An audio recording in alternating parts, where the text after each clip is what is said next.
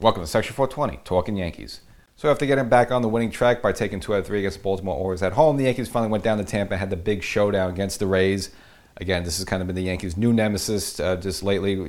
Bounced the Yankees out a couple of seasons ago in the 60-game shortened 2020 season. And of course, last year the Yankees finished behind Tampa and had that one-game playoff in Fenway where they would ultimately lose to the Red Sox. So again, Tampa's been like the new dragon for the Yankees to slay. So they go down there a little limped up, a little banged up, but you feel good with Nestor Cortes on the mound. And the game was scoreless into the 6th inning where the newly acquired Matt Carpenter would score on an RBI single by Aaron Judge, giving the Yankees a 1-0 lead, and the Yankees kind of tee off from there, building up a 7-0 lead. But really the highlight of the game was another brilliant performance from Nestor Cortes, going 8 innings. He did come out for the 9th, had to be yanked. Wandy Peralta cleaned the game up.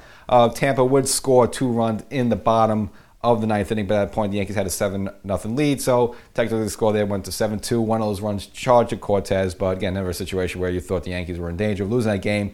And again, the Yankees take the first one, game 7-2. So you have at least Matt Carpenter bringing some good luck for the Yankees. Again, they put him in the starting lineup like right away, which is kind of surprising. It was just kind of seemed like an emergency situation. And again, he contributed by at least scoring that first run from Aaron Judge. Now the second game, not as high scoring, but still a good pitching performance from the Yankees. Another one. So this time it was Jameson Taillon going 8 innings. No walks, 5 strikeouts, and only allowing 2 Tampa Bay Rays to get on base from 2 hits, and that's it. So you might even look at it as probably his best performance as a New York Yankee. The Yankees got him on the board, home runs by Gleyber Torres, as well as the newly acquired Matt Carpenter. So, paying off dividends right again. So, again, just making Cashman look smart. But again, of course, the story was Jameson Taillon, again, probably putting in his best start so far as a New York Yankee. Relatively low pitch count. And in the 9th inning, I guess, Boone had a choice there. Decided to bring out Clay Holmes to close the game out. I think if the score was a little bigger than 2-0, Boone probably would have let Taillon go out there and have the complete game. But again, I guess since technically it's a save situation, and at that point, Taillon had a brilliant game, why put a situation where maybe he gives a bloop and a home run and then, kind of kill the whole mojo there. So let him, leave on a high note. There's 8 shutout innings and Holmes close it out, which at that point was his 23rd consecutive scoreless inning. And the Yankees then taking the first 2 games down in Tampa, and you're really feeling excited about this team. Again, at that point on a 4-game win streak, and again kind of says like, hey, you know what, maybe we could take 3 out of 4, maybe you can sweep these guys. And the next game you felt like that could be a possibility with Garrett Cole on the mound. Look at the bounce back where kind of got roughed up a little bit against that game in Baltimore at home. Again, wasn't terrible, just kind of had a couple of bad innings. And again, and obviously on the other side of the mound pitching for the Tampa was the Corey Kluber, who of course the Yankees had last season, and you knew this was going to happen. And I'll get into the whole thing. The Yankees did give Cole an early lead, a sacrifice fly from Anthony Rizzo in the first inning, but from there on in, the Yankees did absolutely nothing. Could not get anything going against Corey Kluber. And again, you knew this was going to happen.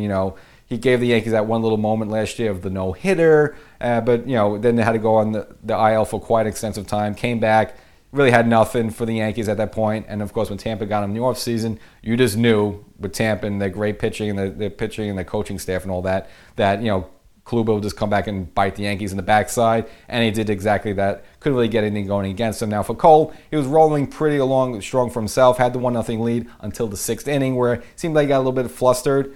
G-Man Choi ended up walking him on a full count. Now it was a pitch that was very borderline, probably should have been a strike. Again, early in the game, Cole blew a fastball by Choi that blew Choi's helmet off. That's how dominant Cole's stuff was. But again, ended up walking Choi in that situation, and he would end up scoring later on from a single from Randy Arozarena, tying the game at that point 1-1. So Cole, again, with a great start, 10 strikeouts, but no win to show for it. And the Yankee bullpen with Lutke and Michael King would end up surrendering the lead. Kind of a well-placed, you would say, infield single, giving Tampa a 2-1 lead, and they would end up building up a 3-1 lead. And that would be your final score, 3-1. So the Yankees, after winning the first 2 games, hitting a high water mark of 33-13, 20 games over 500, didn't drop that game. So now at least you're in a situation where it's, all right, we got Severino on for the final game. Maybe we could at least take 3 out of 4. And early on, the Yankees gave Severino lead, a home run from Gleyber Torres. But in the bottom of the second inning, Severino served it right up. A home run by that aforementioned G-Man Choi tied the game with 1-1. Now, where it really got interesting for Tampa was the seventh inning. Severino's still in there. Had a couple of runners on. Did get a big strikeout in the situation, and Boone decided to pull him for Rob Marinaccio, the pride of the Jersey Shore, who overall for the Yankees has been quite good, but committed a cardinal sin, walking the first batter he faced, which loaded the bases, and then committing the second cardinal sin, walking in the winning run given at that point. So giving a Tampa a 3-1 lead at the point. He would end up hitting a batter as well, so a sloppy performance from him. He would need to be yanked. Now, Judge gave the Yankees a ray of hope, hitting a home run in the eighth inning to cut the lead 4-2. But that would be your final score. The Yankees would not be able to muss up any rally and would have to settle for a 2-2 split. Now, normally you say, that's a bummer. You won the first two games. You had Tampa kind of on the ropes a little bit. So you may think you're disappointed not winning those last two games. But overall, from the whole vibe of the thing, I don't think it was a terrible thing to split with Tampa in that situation. Again, you come in here with like half your team banged up on the bench. I mean, DJ did finally come back in game 3 with that one. But overall, the Yankees, with Stanton down, with DJ out a little bit, with Hicks banged up, with Chapman on the IL, Loizaga on the IL, Donaldson on the IL. You kind of have a ragtag team down there where you have to pick up Matt Carpenter off the scrap heap to come down there, and he contributes, at least in the first two games. So I think there is some moral victory to take away from that. So again, you have your good wins, your bad wins, your ugly losses, your good losses. I would say, losing those last two games weren't terrible. Again, you get a little greedy when you win the first two, but just to go down there, kind of compete with them with a lot of your key pieces out. I think the Yankees can at least hold their head up high. And again, it was all about pitching. And again, to beat Tampa Bay, you got to outpitch them.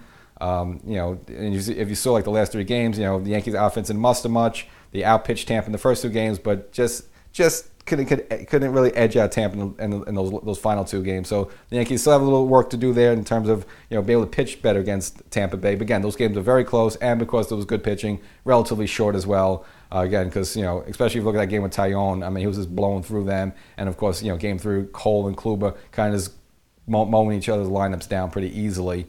So again, the Yankees kind of right neck and neck there with pitching, and we'll see next time around. Maybe next time the Yankees are home, they could finally maybe the home field advantage work in their favor. So the Yankees split the Tampa series. Again, I would take that as okay. The Yankees at that point leaving that game 48 games into the season with a 33-15 record, 18 games over 500. Again, the start of the season, if you dreamed that, you would take it in an instant. And just the fact overall, the Yankees starting pitching has been fabulous. Had some key pieces down. It's okay, and and this is kind of annoying. He couldn't beat up Corey Kluber, just whatever. But he sticks it to you a little bit. But overall, I'll say a good trip for the New York Yankees. If you want to hear more content throughout the week, then go wherever you get your favorite podcasts and search Section 420 Talking Yankees, the podcast. Subscribe, get notified when new content goes up. It's exclusive content for podcast subscribers, so why not be one of them?